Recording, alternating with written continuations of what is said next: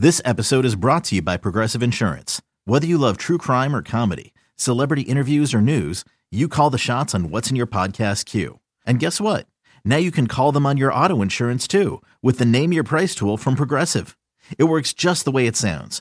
You tell Progressive how much you want to pay for car insurance, and they'll show you coverage options that fit your budget. Get your quote today at Progressive.com to join the over 28 million drivers who trust Progressive. Progressive Casualty Insurance Company and Affiliates. Price and coverage match limited by state law.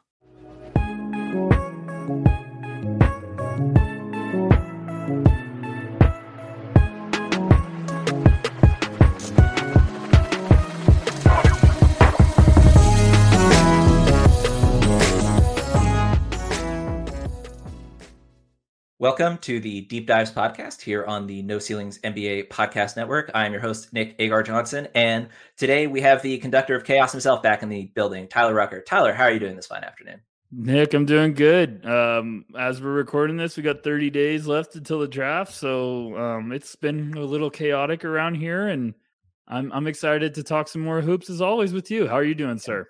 Man, it's 30 of the most chaotic days of the calendar. It's like the 30 shortest and 30 longest days of the entire year for people in the draft realm. It's going to be wild.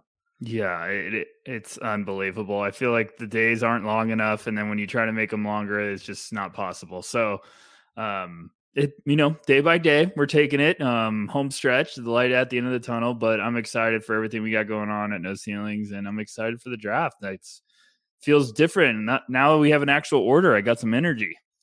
Yeah. You and I both have the same method for dealing with the not enough time in the day, which is another cup of caffeine and another 4 a.m. Bedtime. So, yes, we figure it out somehow. Yes.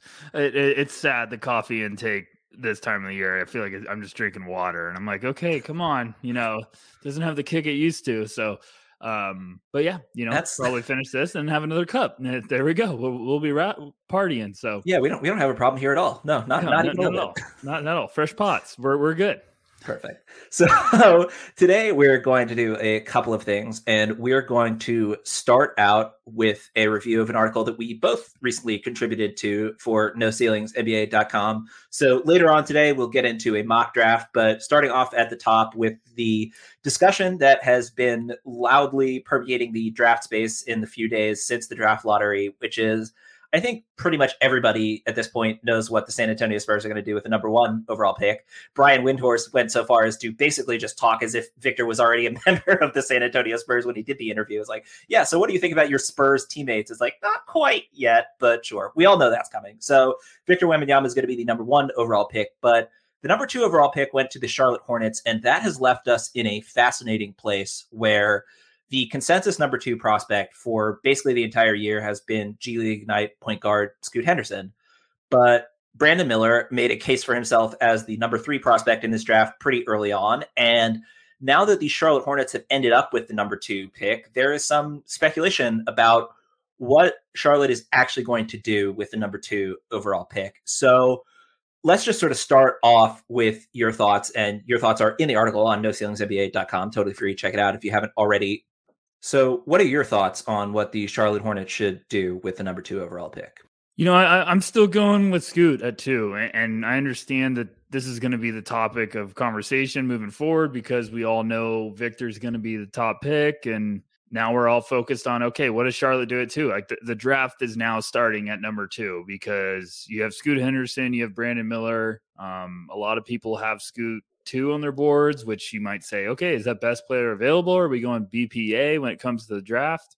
Brandon Miller might be at 3 for a lot of people. And it's like, okay, that's a better fit when we're talking about the Hornets. And I understand that reasoning, but I'm still going with Scoot Henderson because I think he's got franchise changing potential. I think he's I think he's going to be a franchise point guard. And I think that highly of Scoot. And I understand that there's a lot of, buzz about Brandon Miller is probably going to be the consensus because it seems like it makes a lot of sense. Charlotte's needed shooting over the years. I've been dying for them to get some shooting around.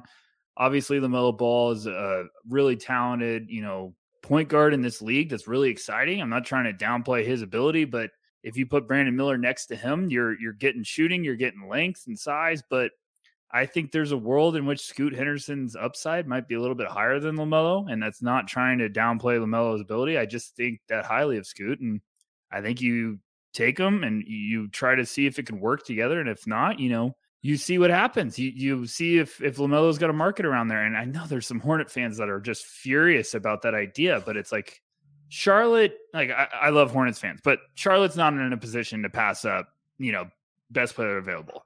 And Gavoni even reported today on ESPN, like within his article, he said Mitch Kupchak is a big component of, private workouts and how they perform in person. And I understand that. So it's one of those like, okay, it might come down to that. And it's going to be interesting moving forward. So I do want to talk about the fit discussion before we sort of move to the next section here.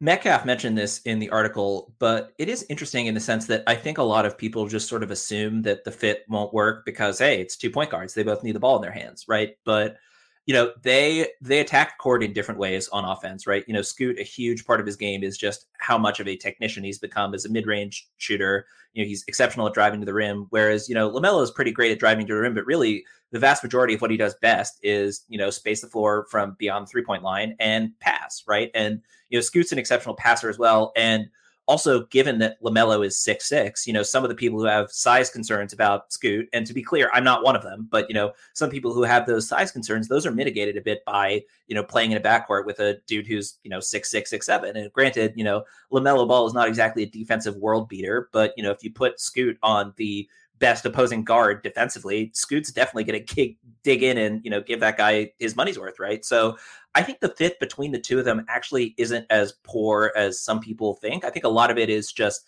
sort of the assumption of, oh, well, both of these guys need the ball in their hands, right? It's like, I don't think that, it's as much Scoot Henderson taking the ball out of LaMelo Ball's hands as it is Scoot Henderson taking the ball out of PJ Washington and Kelly Oubre's hands. I think that's a good thing for the Charlotte Hornets. I think the old school mentality of, there's a point guard, there's a shooting guard, like it's died.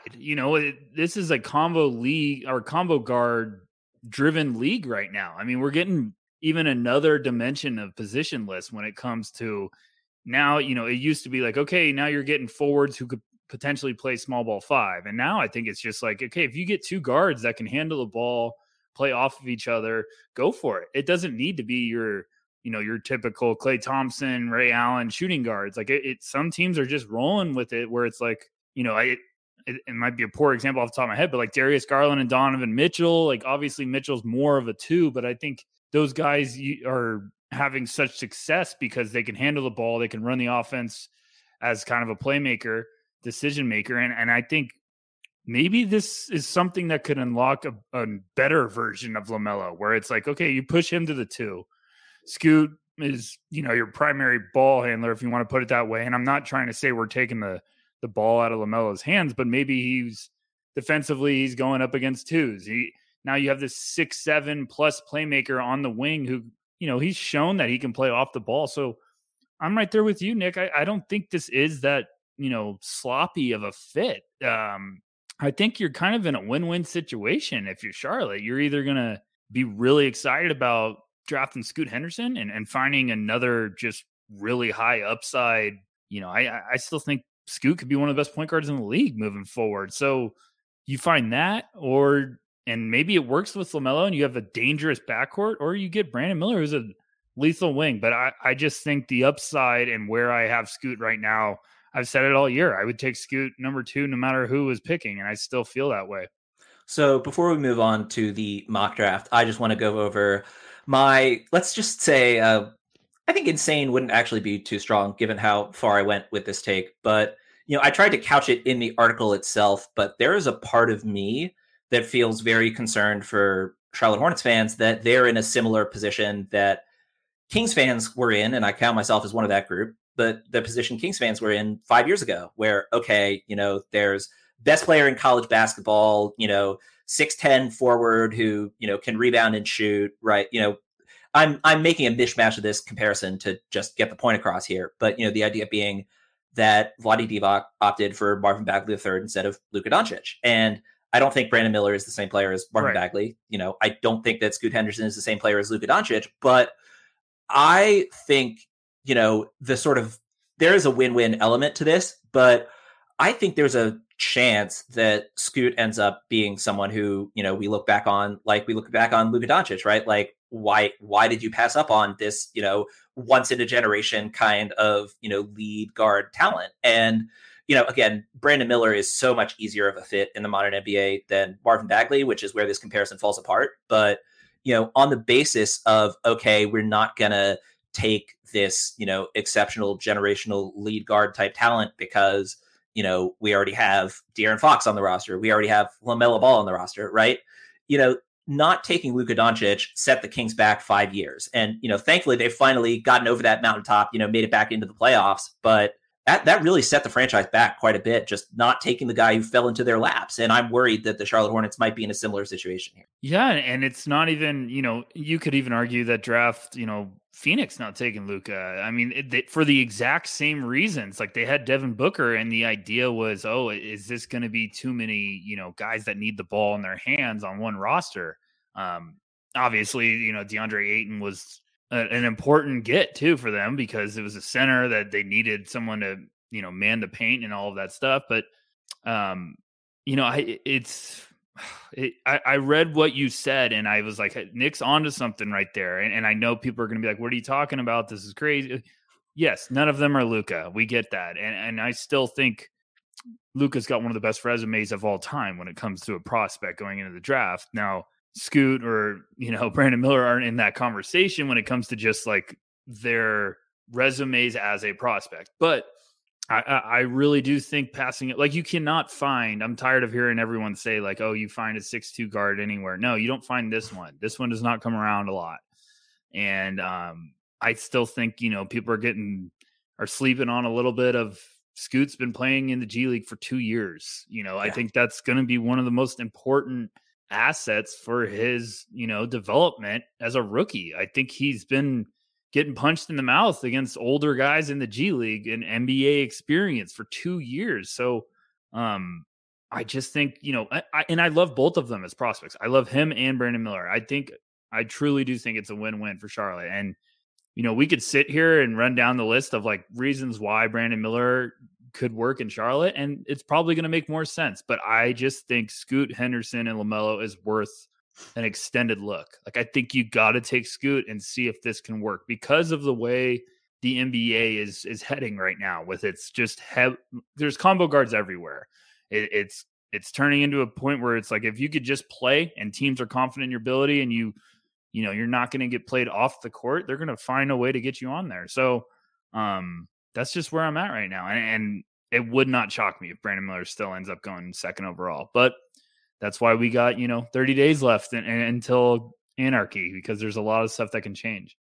Yeah, it will be interesting to see if that's where it sort of shakes out. But I'm glad that you thought I might have been onto something, because I thought maybe I'd gone completely insane with that particular take. But hey, I don't know. It's so difficult just because, Brandon Miller looks more like a 2023 NBA player, right? Yes. And I think that's a lot of the pitfall here. But, we can talk about Scoot being 6'2". We can also talk about him having a 6'10" wingspan. We can also talk about him, as you mentioned, the reason, and EuroLeague and G League are different, but they're both miles and miles ahead of college basketball competition wise, right? And, with Scoot and Luka, there is a similarity between these guys as teenagers, right? 17, 18, Luka even 15, 16, right? Competing against professionals in one of the best professional leagues in the world. And in both of their cases, Scoot wasn't quite, EuroLeague MVP, right? But the idea being, these are two guys who were at the top of the class in professional leagues, not just, in college basketball, right? There's a difference in competition level there that I think is very easy for people to underrate, because, the G League is kind of a new thing. And, this is, I think, even more true with OTE, but even with the G League, it's like people are sort of getting used to this as an avenue for prospects to travel down to become professionals, and sort of similar to what we saw, when the NBA changed the rules and guys started getting drafted out of high school, right? There were quite a few busts early on. There were also quite a few moments where, say Kevin Garnett went with the 5th overall pick. If Kevin Garnett had spent 1 year in college, he would have been number 1 pick easily, right? Yeah. who would have even, knocked him off that throne, right? And the idea of being, okay, this is a new environment. People aren't used to evaluating prospects in this environment. But ultimately, if you just say, look, the G League is a professional league and Scoot, was one of the best players in this professional league as a 17-year-old last year, and clearly one of the best players in the league this year as an 18-year-old, right? That's a level of competition that Brandon Miller will not face until he enters the NBA. So, that's sort of a level of certainty, I feel, with Scoot that is just, maybe other people feel the opposite, where we're so much more used to evaluating guys in the college basketball process that we see this from Brandon Miller. We feel more confident in what he can do than Scoot putting up these numbers against guys in the G League. I don't know. I mean, maybe no one thinks that way, but it certainly feels like there are a lot of people who are discounting the level of competition that Scoot faced versus the level of competition Brandon Miller faced. Absolutely. I think there's this bad, this cloud over the G League still, and it's gotten better over the years, but I think a lot of people still look at it as it's a negative, and it's like, no, it's probably one of the best rising developmental leagues and resources for NBA organizations that they have. And if you have any doubt, I mean, go watch how quickly Leonard Miller got better from the beginning of the year. I watched him in person at the beginning of the year. I was like, oh boy. I was like, here we go. Like, this is going to be a rough one. And at the end of the year, I was like, this is a completely different player. Like, just absolutely awesome story. Jaden Hardy, I think last year was getting a lot of the same just kind of concerns, questions. And now everyone was praising his glory as a rookie. And they're like, whoa, this looks like they got something special. I'm like, yeah, the G League knows what they're doing. Like, they're putting these guys in positions to be uncomfortable, get out of their comfort zone so that you can get ready for the NBA, because you're going to get punched in the mouth as a rookie. Like, you got to be ready to be more versatile, and your weaknesses can't be just glaring, or else you're never going to play. So I think Scoot, shout out to Nathan. He had him on the Home and Away podcast. He had head coach Jason Hart of the G League, and Hart kind of praised Scoot's development, said he kind of gives him vibes of Jason Kidd, just as of like how versatile he is. And I think it's a huge name to throw around for a point guard. And, I just think, like, also I said Leonard Miller, City Sissoko, same story, how much better he got throughout the year. So I think the G League is quickly becoming just like having a really impressive resume with, like, look how much better these guys got. Look how much, look how ready they are for the next level. Dyson Daniels last year, he was a top 10 pick. So I think Scoot is going to be battle tested. He's going to be ready to go. And I'm not trying to downplay college hoops, because Brandon Miller was, almost averaging 20 a game in the SEC. That's big time. But I'm right there with you, Nick. I think the G League is a developmental, a competition league that's getting a little slept on still. And I know one thing, Scoot's been going up against grown men for 2 years. He's going to be ready to roll. All right, we're going to take a quick break, and then we will be back with the mock draft right after this. It's only a kick, a jump, a block. It's only a serve. It's only a tackle, a run. It's only for the fans. After all, it's only pressure. You got this. Adidas. Another day is here, and you're ready for it. What to wear? Check. Breakfast, lunch, and dinner? Check. Planning for what's next and how to save for it? That's where Bank of America can help. For your financial to-dos, Bank of America has experts ready to help get you closer to your goals. Get started at one of our local financial centers or 24/7 in our mobile banking app. Find a location near you at bankofamerica.com/talktous. What would you like the power to do? Mobile banking requires downloading the app and is only available for select devices. Message and data rates may apply. Bank of America N.A., member FDIC. Okay, so let's now move on to a quick mock draft. So we're just going to do the lottery for today, but unlike with, the previous mock drafts for the past, 10 months or so, we actually have an order. We don't have to go to Tankathon and make one up and hope that it comes close to being what we actually get. We do have an order this time. So I'm going to let you have the first overall pick. Based on our discussion over the previous 20 minutes, I think we'll be able to get through the first two picks pretty quickly. Yeah, the absolutely. First two picks are probably going to go pretty fast. But okay, well, I'll just take Victor. And for everyone being like another mock draft, yes, this is what we do this time of the year. Like, we got 30 days left. I'm doing a new mock draft every day in my mind, and I change it up pretty much every time because I'm trying to, entertain myself, educate myself. So Nick, I'll make it easy. We're going to take Victor at 1. Great. We're going to take Scoot at 2 for the Charlotte Hornets. Fantastic. Now we can start. Now the draft begins. Gosh, Portland at 3. So I'm not saying I have any little breadcrumbs or anything. So don't anyone overreact to this, but I think Portland's going to keep 3. That's my hot take right now. I think they're going to, there's going to be a lot of rumors, a lot of NBA Central rumors, a lot of buzz from some people around there that I think throw out some bad rumors that they're going to trade it. And I think they're going to come down to a point where, if Brandon Miller is on the board, they might say, hey, we're going to jump at Brandon Miller. We're going to take him. So I'm going to take Brandon Miller to the Trailblazers because I think you add him with Shaedon Sharpe. Woo, that is going to be really fun. Offensive explosion. I mean, I love the idea of him going there. So I know Portland wants to win now. I know they want to get Dame a star, but I'm not convinced, if you could get someone like Brandon Miller at 3, I'm just not convinced that you would pass up on that. So I'm gonna say Portland stays there and they take Brandon Miller. That's fascinating. I almost led into Portland with, we can assume that they're going to trade this pick, but not for mock draft exercises. So we can't project trades. That's the golden rule of draft season. You cannot project trades, and I can't stand when people do it. Oh, so, well, I'm glad that I saved myself from earning your anger and then, completely screw that up by going back and earning your anger anyway. So that's nice. No, I'll never be mad at you, Nick. Come on. I'm never going to be mad at you. Wow, that's a lease that you should not have given me to. Anyway, no, I think the Brandon Miller fit just makes so much sense for Portland that, yeah, I mean, it'll be interesting because I think, based on the same sort of buzz, and again, aggregators, I don't have any sources here. This is me trying to make an educated guess about the direction that things will go. But it seems more and more likely that Charlotte is going to take Brandon Miller and gonna take Brandon Miller. Okay. Portland. Where I was going. Or yes. No, Charlotte. No, there we go. Charlotte is going to take Brandon Miller, and therefore Portland cannot take Brandon Miller. That's the sentence I was trying to get out. Okay, great. But yeah, I think if Brandon Miller is still on the board, it'll be a lot easier for Portland to make that choice. I think ultimately that Damian, I don't think it's, a particularly hot take to say that Damian Lillard has a lot more equity in Portland than LaMelo Ball has in Charlotte. I think that if one of those teams is going to take Scoot because screw it, he's the best player available and we don't care if we, piss off our franchise star, I think that's a decision that Charlotte will be able to make a lot more easily than Portland.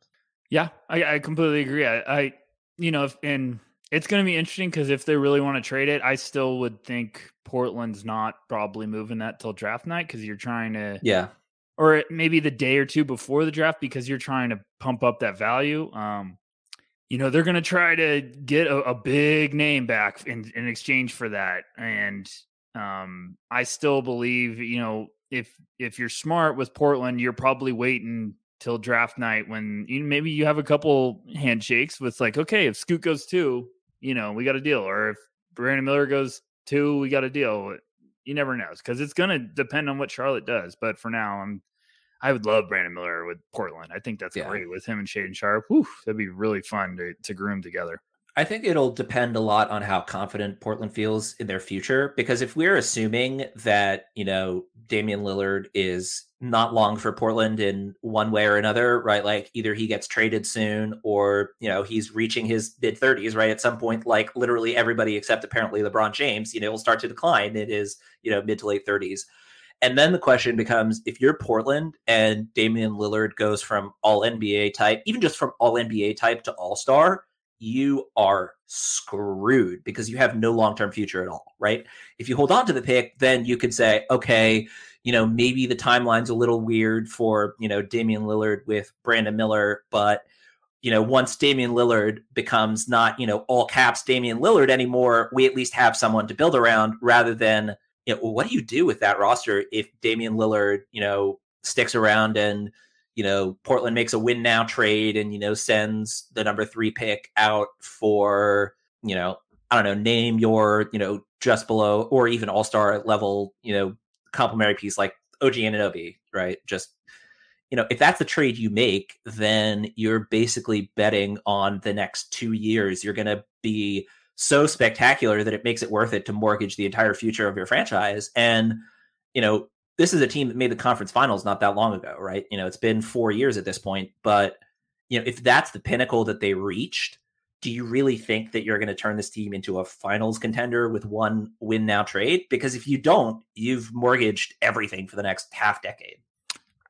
I agree. I mean, there's gonna be a lot of big names, and it's like, who are you acquiring for that pick? That's, really pushing the needle.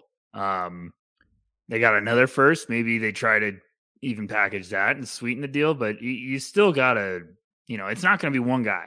One guy is not going to take the Blazers from where they're at right now to, Western Conference Finals contender. So it's going to be really interesting to see what they do. I still think you got to be really intrigued about, having a young core of Brandon Miller or Scoot. Obviously if Brandon Miller goes 2, I could understand if Portland moves off it. Maybe they move down and then move off it. Maybe they move down, pick up a veteran with that pick, and then you move it. I don't know. It's a lot of really interesting scenarios, and I'm sure they're not getting a lot of sleep in Portland. Here's a thought. If Orlando decides that Scoot Henderson is really the player they need and Brandon Miller goes 2 to Charlotte, is there some package around 3 and Portland's later so 3 and 23 for 6 and 11? Is that something that either or both teams would consider? I think so. Only if Portland is convinced of hey, adding 2 pieces, maybe you get a player from Orlando, but adding 2 pieces in the draft still makes sense and will keep Dame happy. It's all going to come down to one meeting. It's going to come down to sitting down across the table from Damian Lillard and being like, where are we at? And from that, they're going to have to figure it out. But, and it might not be one meeting. It might be one meeting and Dame's kind of like, well, and then they're like, okay, we need to have an answer. This is what we're thinking. So a lot of time to go. I know we focused way too much on that. I have a feeling we're going to end up writing a very lengthy article about Portland. So, do the Keegan Murray dilemma again, except make it Portland. Exactly. Perfect. Exactly. Houston, hit me with it. What do you got, Nick? I am surprised by how little I'm struggling with this. Okay. I like this. Given how given how the board has fallen so far, I think this is easy Jarris Walker for me. I think he helps out with a lot of the ball movement stuff that Houston doesn't have. I know they have a lot of young, power forward-ish sized pieces, but I think Jarris Walker makes a lot more sense with the best of them than anyone else. I think that he and Alperen Şengün makes a lot more sense to me than Şengün and Usman Garuba, right? Just, as a general thing. And with that Rockets roster, I think the thing that was missing even more than the defense, which was not great, and, Jarris Walker helps with that a lot, but the ball just stuck all the time, right? It was like, okay, it's Jalen Green's turn. Okay, it's Kevin Porter Jr.'s turn. Okay, it's Alperen Şengün's turn, right? And even with Şengün, who's a spectacular passer for a center, he just, I guess, having too much of an offensive mindset is not the right way to put it, but I think that's close to the idea that I'm trying to get at here with, Şengün is an exceptional passer, but a lot of the time he's, making that pass because, okay, I tried posting up for 10 seconds and it didn't work. So, is someone going to cut and help me out here rather than I'm going to be perfectly happy with moving the ball, when the situation calls for it, being a good, solid ball mover who makes the right decisions quickly. I think Jarris Walker really helps make up for the fact that they don't have a point guard. They relied on Şengün a lot to move the ball. They relied on Kevin Porter Jr. to be a point guard, which I just don't think he is. Jarris Walker's not a point guard, but it would be too much of a reach in my mind to go for the next point guard on the board here for Houston. But I think even with the, number of power forward types that Houston has, I think that Jarris Walker provides a lot of answers for them that they don't have elsewhere on that roster. I'd absolutely love if he ended up there. I think the only thing that could present a headache is if they're still seeing Jabari Smith as more of a 4. But I know a lot of people will say no, he's more of a 3. And it's it's just the positionless stuff drives me crazy these days. Cause I still think he would be an absolute lethal 4 if we were looking at old school positions. But also the idea of Şengün, Jabari, and Jarris Walker together really sounds fun. And I love Jarris going to pretty much any team. I think he's going to be one of those guys that helps a lot of teams. So he's going to be really, really interesting because I could see him going early like this. I could see him going later, and I think someone's going to get a heck of a steal. So Houston's going to be really interesting. Portland at 3 is a team that's going to get a lot of our attention, but I think Houston at 4, they could go so many different directions, and it's going to make a lot of sense. And, the Harden rumblings are probably going to keep getting louder and louder. So if they're going to bring back Harden and potentially have him with Jalen Green, then might make sense to add a little front court depth, get some defensive help. And the positionless stuff, I think that, you can sort of have it where Jarris is like more of a 4 offensively and a 3 defensively, and Jabari Smith is the opposite, right? Like, Jabari is, being a sort of floor spacing wing on one end, and then, being more of an in the paint versatile switching menace on defense. Whereas, with Jarris Walker, you can switch across the two of them perfectly happily, but Jarris's sort of comfort zones on offense are more inside the arc, whereas Jabari Smith, it's almost entirely 3-pointers, right? I mean, especially if we're looking at his Auburn numbers where he barely finished it all around the rim, right? It's like, that's what he's going to do offensively. So I think the two of them mesh.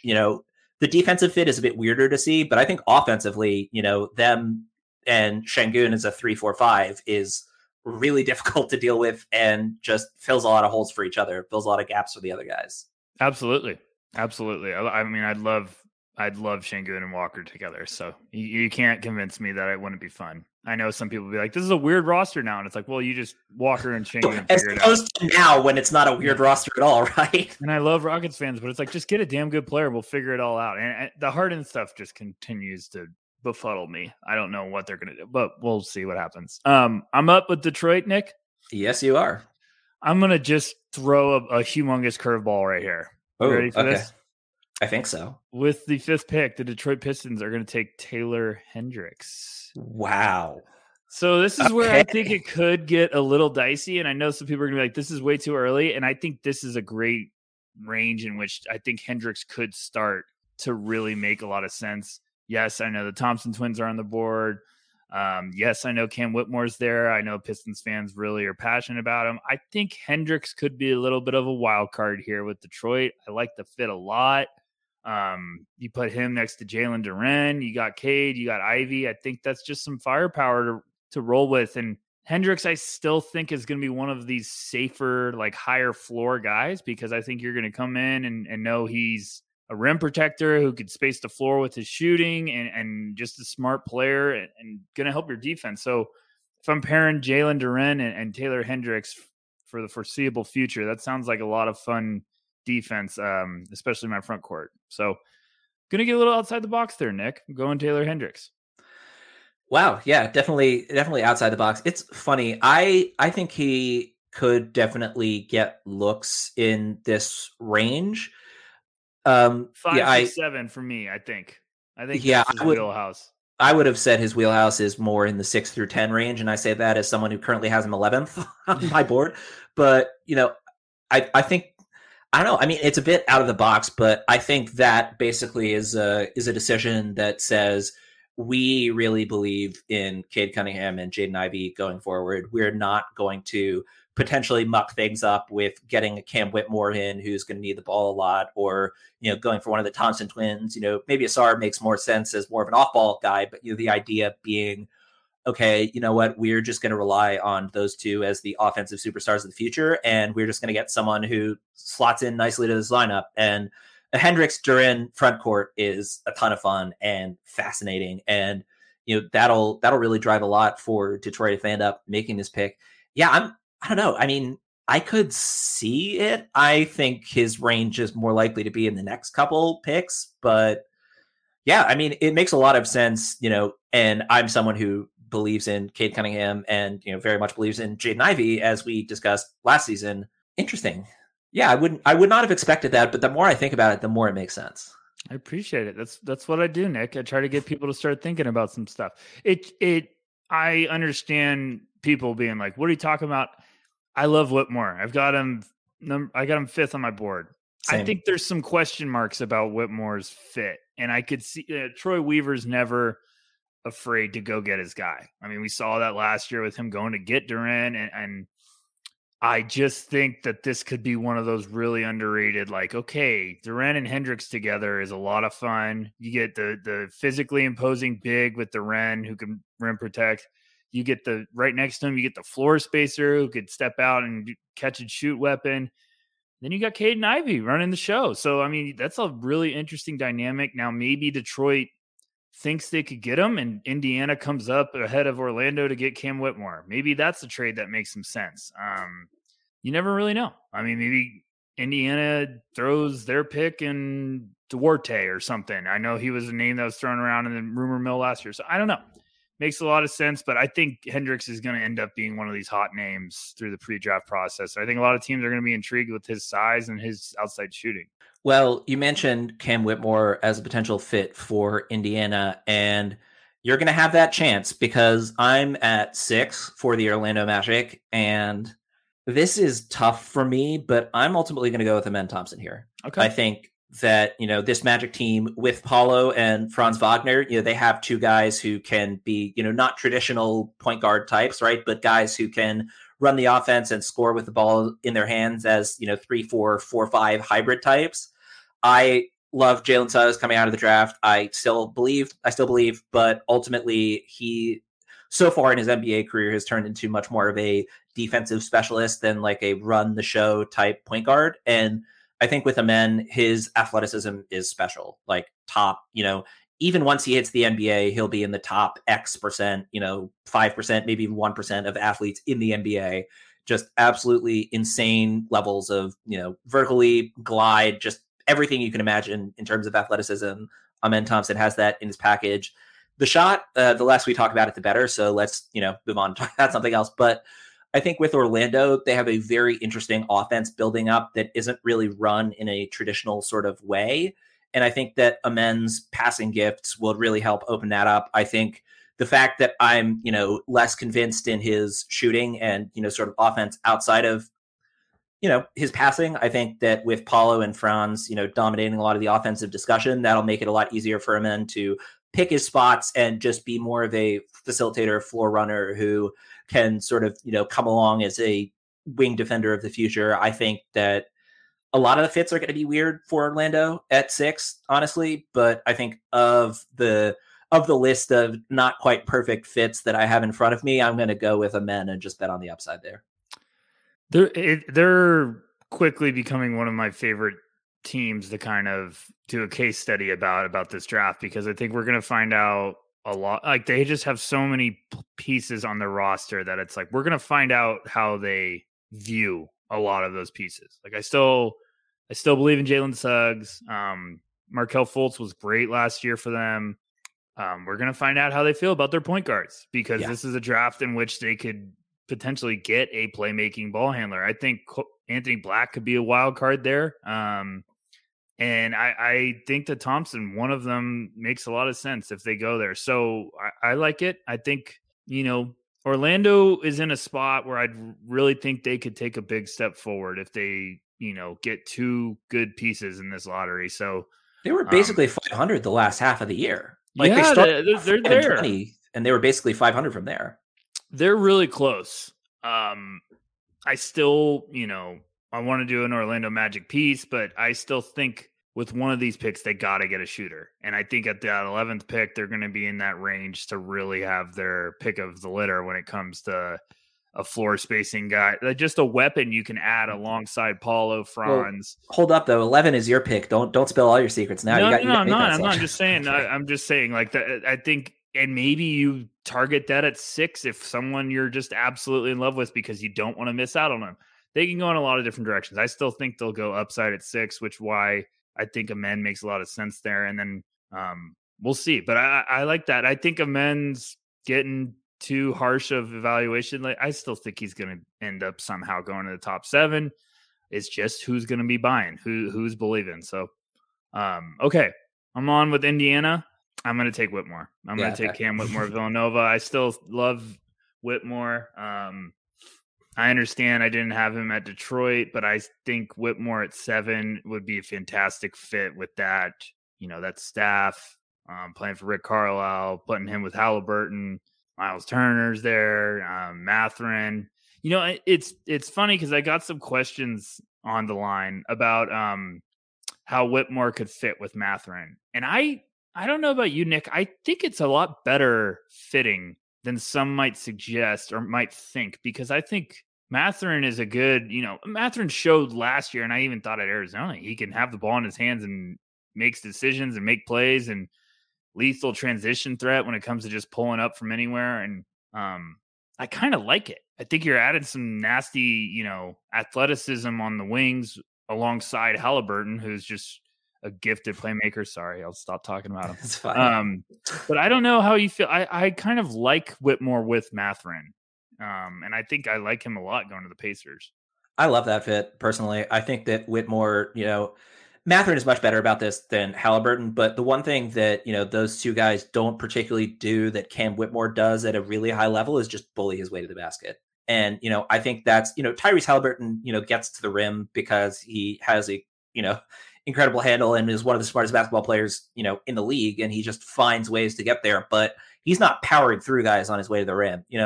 Ben Mathurin has a lot more of that sort of power his way to the rim in his game, but that's not his main focus like it is for Cam Whitmore. I think that adds an element that would really, really help move this Pacers team along, just to have someone who's, every time they get the ball in their hands, they're looking to just destroy the guy in front of them. I think that that's something that the Pacers could really use, given who, at this point, their two lead ball handlers are. And, Andrew Nembhard also started a ton of games for them last season. He is not, your uber athletic attack the rim type either. Yeah, absolutely. Hit me with it. What do you got, Washington? Wizards fans are eager. This is tough. Shout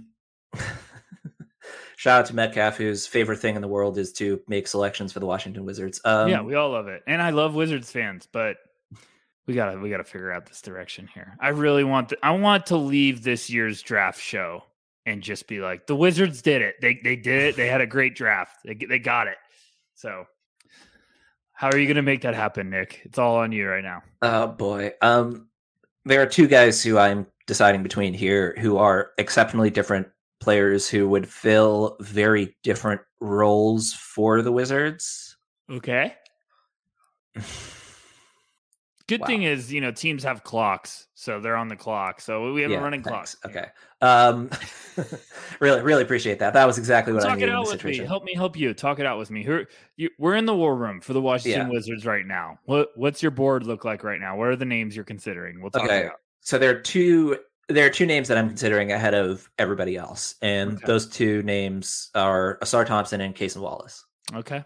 I know that you and I feel the same way about Cason Wallace, which is why he's getting a discussion here at 8, that I'm willing to bet that a lot of other mock drafts are not discussing Cason Wallace as a possibility at 8, but man, he just helps fill the point of attack for this Wizard squad. And, they were a bottom 10 defensive team last year. So that's, something that's, big on their minds. I think that a lot of people underrate just how incredible Cason Wallace was in terms of finishing at the rim, like shooting 54% on twos as a guard, doing really well at just converting those looks from inside the arc.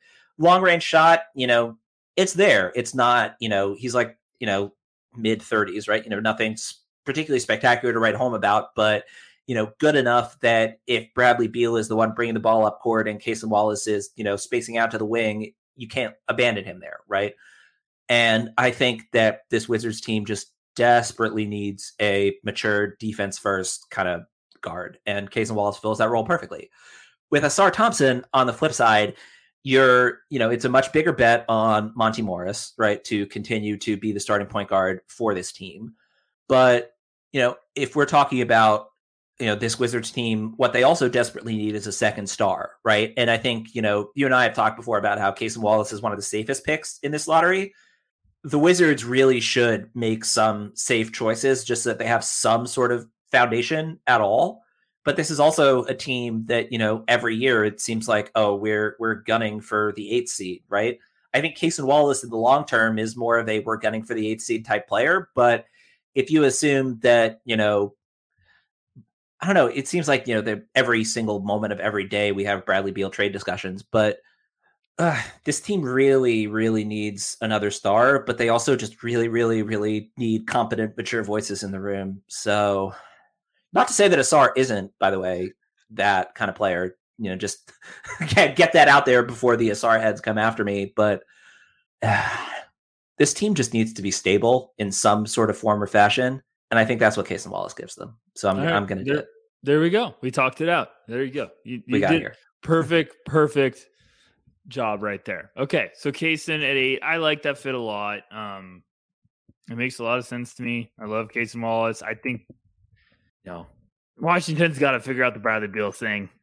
And if you're going to keep believing in that, that's fine.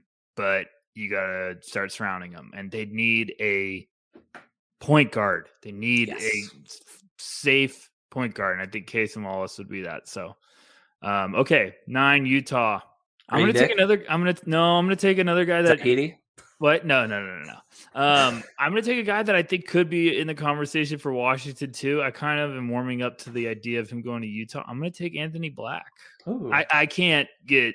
We've had some mocks at no ceilings with Anthony Black getting out of the top 10. I don't see it. I don't think it's going to happen. So I think Utah would jump all over that potential if they had the 9th pick and he's still on the board. So I'm going to take Anthony Black there. I like the size. I like the defense. I like the potential for his offense, his outside shot to get unlocked. And if that shot does get unlocked, then we're talking about a heck of a player. So, yeah, I mean, Utah will provide the spacing around him that he'll need to be his best self.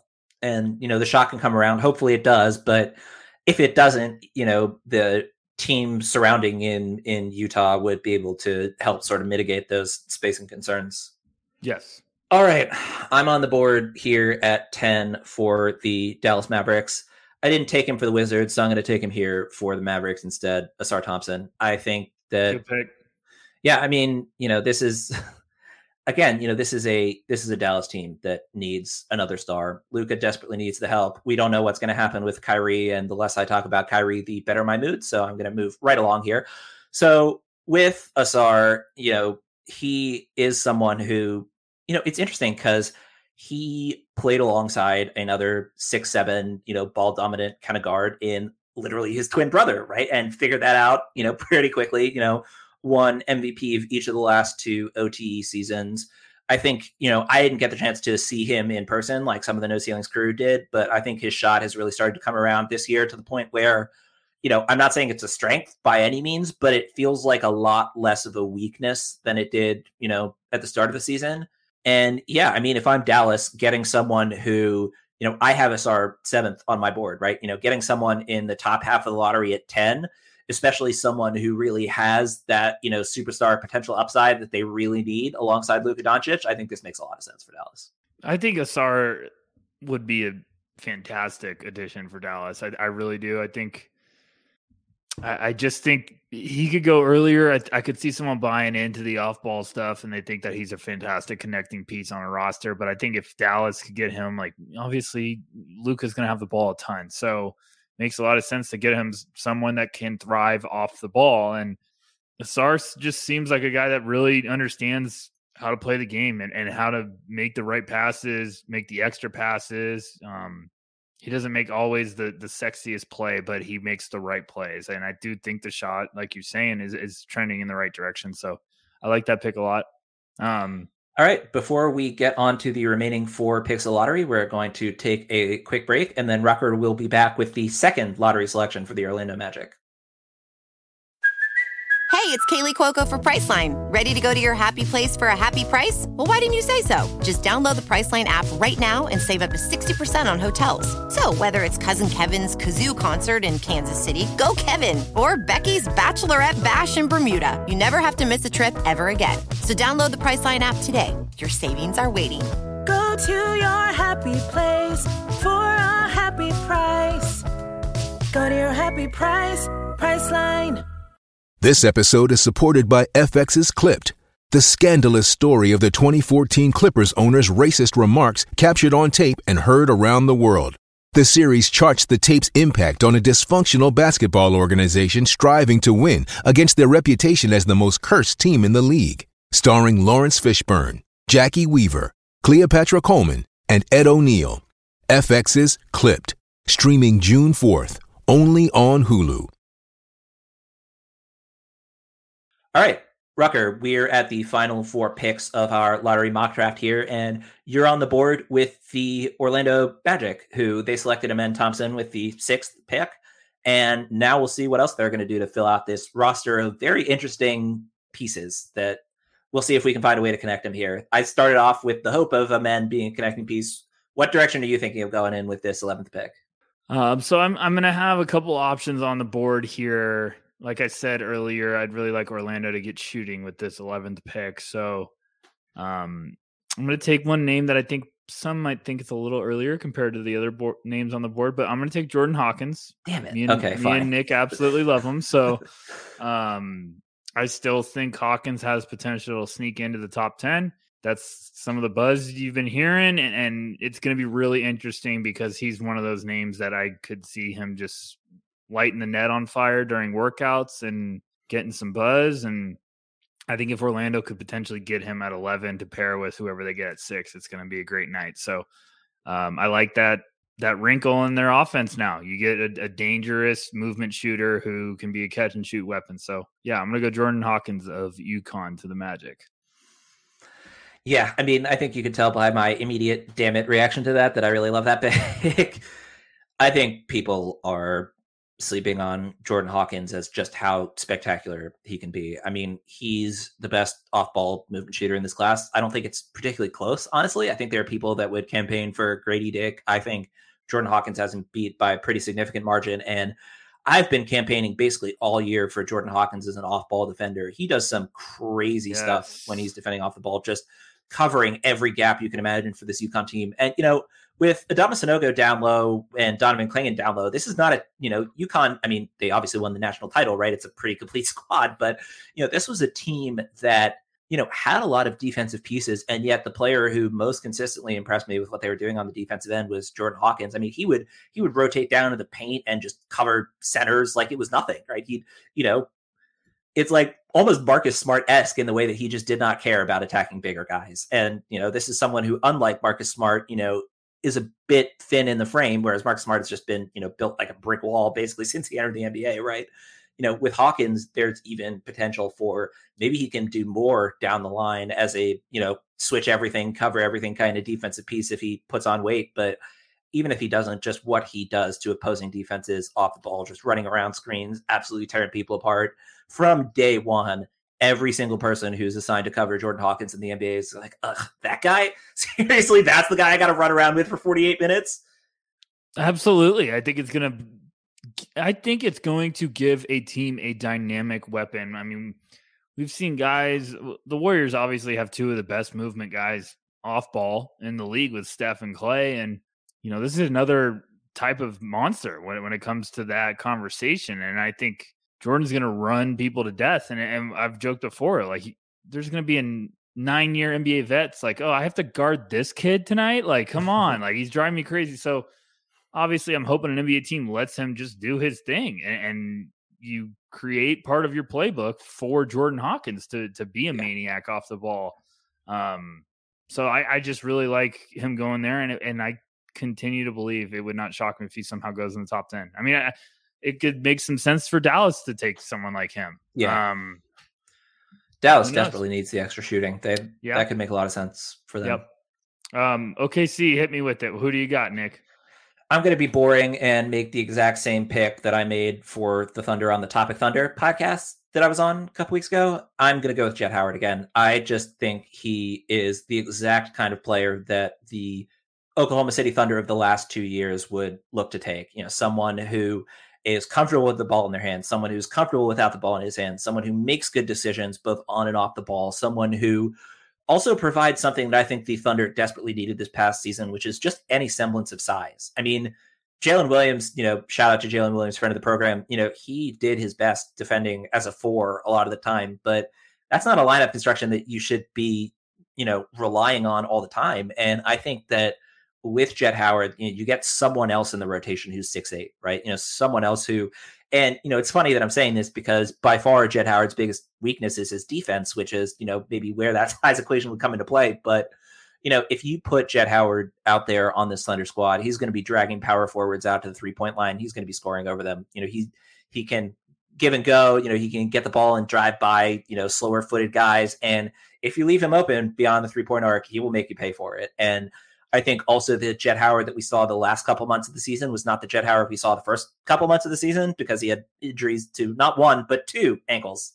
Right. So I think that, he's sort of fallen off in terms of discussion around, draft boards. And I think maybe there will even be some people who think picking him at 12 is a bit rich, but I don't think that at all. And I think he makes a ton of sense for this Thunder squad. I think he's also similar to the kind of players that they've drafted over the last couple of years. And I think he fits in nearly perfectly with that squad. With Chet Holmgren coming back, Chet will cover up a lot of Jets' weaknesses, let's say, on the defensive end. And I think it just makes a ton of sense for the Thunder to get someone with size who also does all the pass, move, shoot things that the Thunder have been looking for the past couple of years.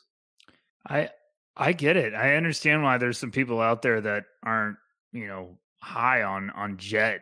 It's a little confusing to me, but I understand why there's some hesitancy. But I think we have to remember he was playing banged up. He was injured, a movement shooter with 2 bad ankles from injuries. Like, that makes life really hard. And, a lot of us have projected the Jet to go to the Thunder, and people are like, why? That's too early. And I'm like, Presti's never afraid to take people too early. This is the guy who took Ousmane Dieng 11 last year. And he took Jalen Williams right behind him, and everyone was like, what? And it's like, yeah, he's not afraid to go get his guy. So I think Jet there is a fantastic fit, because they have Jet doesn't need to be the heavy lifting guy. He needs to do what he does best. And, if he was 6'5", I would get some hesitation, but he's going to be 6'8", 6'9". You're adding that with everything else they have. That makes all the sense in the world. So I like it. I'm going to be quick with this one. This is still becoming one of my favorite fits. I'm going to take Kobe Buffkin to the Toronto Raptors at 13. Wow. Okay. I think that makes a lot of sense. I think Kobe Buffkin's the type of player that front office has targeted before. And I know there's some big names on there. I know Keontae George is on there, but I think Kobe Buffkin makes a lot of sense when it comes to the length, the position of need. So yeah, I'm going to go with that. I think the world of him. I think that could be a little curveball of everyone being like, whoa, passing up Keontae? Yeah, I think Kobe Buffkin's got the tools. Wow. Yeah, I mean, it's funny because, I've mentioned literally in articles for NoSayingsNBA.com before, check it out, that you and Metcalf basically have been, on Buffkin for a while. And it took me a while to get to the same place as all of y'all. And now you're putting him lottery. So now, once again, you've jumped higher on Kobe Buffkin than I am. But I get it. I mean, with Buffkin, he's someone who proved that he can just fill a lot of gaps, right? Great defender, pretty solid shooter, great at attacking the rim, makes good decisions with the ball in his hands. Maybe not quite a point guard yet, but if you see that in him, you could reasonably see him becoming more of a point guard than a combo guard in the future. But also, as you mentioned when we were talking about Scoot, it's becoming a combo guards league, and that's less of a sort of problematic positional designation than it used to be. It's like, we used to talk about, tweeners at multiple positions, and now it's basically just really tweeners are only like 4 or 5s, because any other positional designation, it's like, you can play a little bit of both, whatever, right? And I think with Buffkin, he can play a little bit of both, whatever, and if in this situation he goes to Toronto, he's probably going to be groomed as more of an off-ball guy, unless, Fred VanVleet goes and they just say, all right, you're our point guard of the future. This is your team, right? I could see them making that choice, but I could also see a world where VanVleet sticks around and they say, okay, Kobe, you're an off-ball guard. And he says, great, perfectly happy with that. Yeah, I think it's going to come down to, how do they feel about VanVleet? If they think VanVleet's out the door, then it's like, okay, we need to get someone in the backcourt that we could groom and run things. So, and like I said before, like they could go in a number of different directions here, but I think Buffkin checks a lot of boxes with their draft history of like what they would want to find. And I think he's got some real serious upside. I think he's going to go lottery. It's going to be interesting to see where he goes. All right. Last pick of the lottery here. I'm up for the New Orleans Pelicans. This is a very interesting board that I've got here in front of me. You mentioned it for Toronto at the last pick. Keontae, I think, is the quote unquote slider at this point, in terms of, him maybe not going in the lottery if I go a different direction here. I could also, I don't know. I'm finding it hard. There are two guards that I'm deciding for them. I think I'm going to go Keontae here over Jalen Hood-Schifino. I think ultimately, this Pelican squad was, nearly a playoff team, right? If Zion had played more than 29 games, this would have been a playoff team.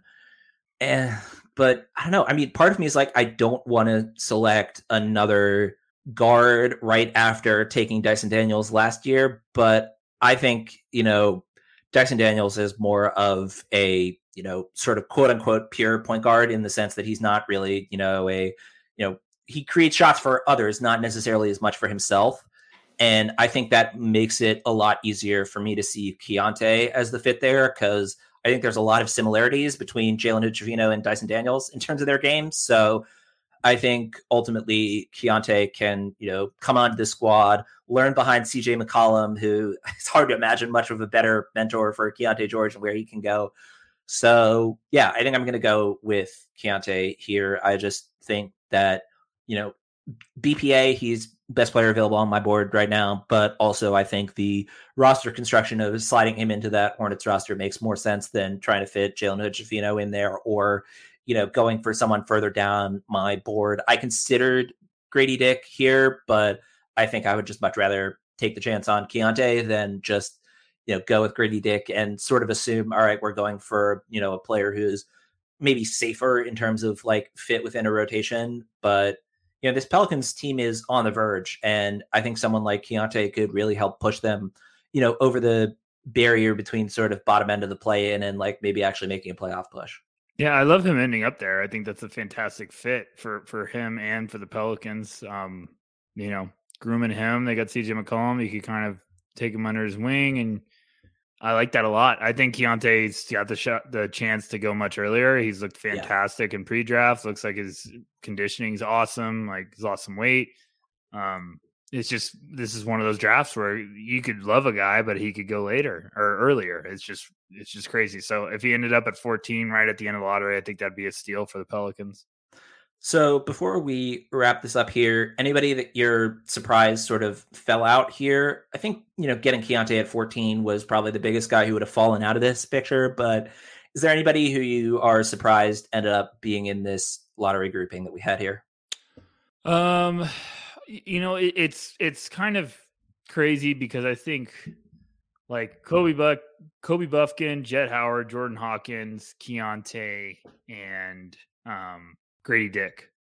I think all of those guys could end up in the lottery, and I think there's just going to be an odd man out. Like, I think that's kind of how this draft is shaping. I mean, and when we get past the lottery, you get to 15 to 30, and there's probably 20 names that could go there, or 25 names that could go there, and it's just, there's going to be some odd man out. So it's one of those drafts where if you got multiple picks in the first round, it might be a blessing because the value might fall down the board. You might be able to get some great value. So I think Grady Dick's probably the biggest name for me because I could see him going right outside the lottery. I could see him going top 10. I think it's just one of those, like, who are you in love with? Just draft. Those teams are going to be just like, okay, we're buying. And Colby Jones is another name. I could see him sneaking up in the lottery, and I could see him going in the teens. It's just kind of all over the place. So it's really going to be interesting. I also considered Colby for New Orleans. I think he just, isn't, elite in any particular area in the way that Keontae is, but just fills so many gaps for the Pelicans that he just makes a ton of sense as someone who you can reliably say this guy's going to be a rotation contributor. I think that Corey and Nathan would also try and burn me at the stake if I didn't at least mention Bryce Sensabaugh at some point in this discussion. Yeah, another name. Like, there you go, another name. It's just going to be crazy. I love how enthusiastic you are about Sensabaugh. Yeah, another name. I'm moving him up, but I mean, Sensabaugh, Hood-Schifino, like, we can add the names that I could all see going in the lottery, and it wouldn't shock me. But we're getting close to 20 names right there for 14 picks. So, and with Victor and stuff. So it's like, okay, I think Victor's automatic. So then it's less than 14. It's just crazy. Just crazy. It's going to be a really fun draft year, and it's going to be a fun couple of weeks leading up to it because there's just going to be buzz all over the place. All right, Rucker. I think we have talked enough here. So why don't we close this one out? Tell everybody where they can find you. Plugs. You will have an article going out shortly after this podcast is published. So why don't you tell the world about that too? Yeah, I'm going to have a draft-related piece tomorrow at noceilingsnba.com. Sort of a mind melter, so I'm still perfecting it. Hopefully getting Nick to edit it later and he doesn't have too big of a headache. But you can find me on the line, specifically Twitter at Tyler_Rucker, and go check out noceilingsnba.com. Next Monday, our draft guide is getting released. We appreciate everyone's patience. We're adding another section to it. I'm very excited about it. Thank you, as always, Nick, for having me on. Now I'm going to go watch the Celtics break my heart. So appreciate it. All right. Well, I will let you go to do that. He is Tyler Rucker. He already mentioned you can find him on Twitter at Tyler_Rucker. And apparently the cash register also can be found at Tyler_Rucker's house. I hit the soundboard a little. I tried to hit mute. I hit the soundboard. So, sorry, everyone. But money in the bag, Celtics. Yeah, perfect. That's the hope you needed going into tonight. Anyway, it's going to be rough. Yeah, well, at least your team is still competing. That's something. True. And that's not even something I could complain about for the last 15 years. So, I'll take it. Exactly. You're moving on up. There we go. Anyway, you can find me on Twitter at NBA Johnson, and you can find all of my written work at noceilingsnba.com as well. If you've been enjoying the podcast, please take the time to leave a rating and or a review on whatever podcast player you might be using. That's always much appreciated on our end. And if you have any feedback regarding the deep dives portion of the podcast, feel free to reach out to me either via Twitter or email nickaj.nba@gmail.com. And as always, thanks so much for listening.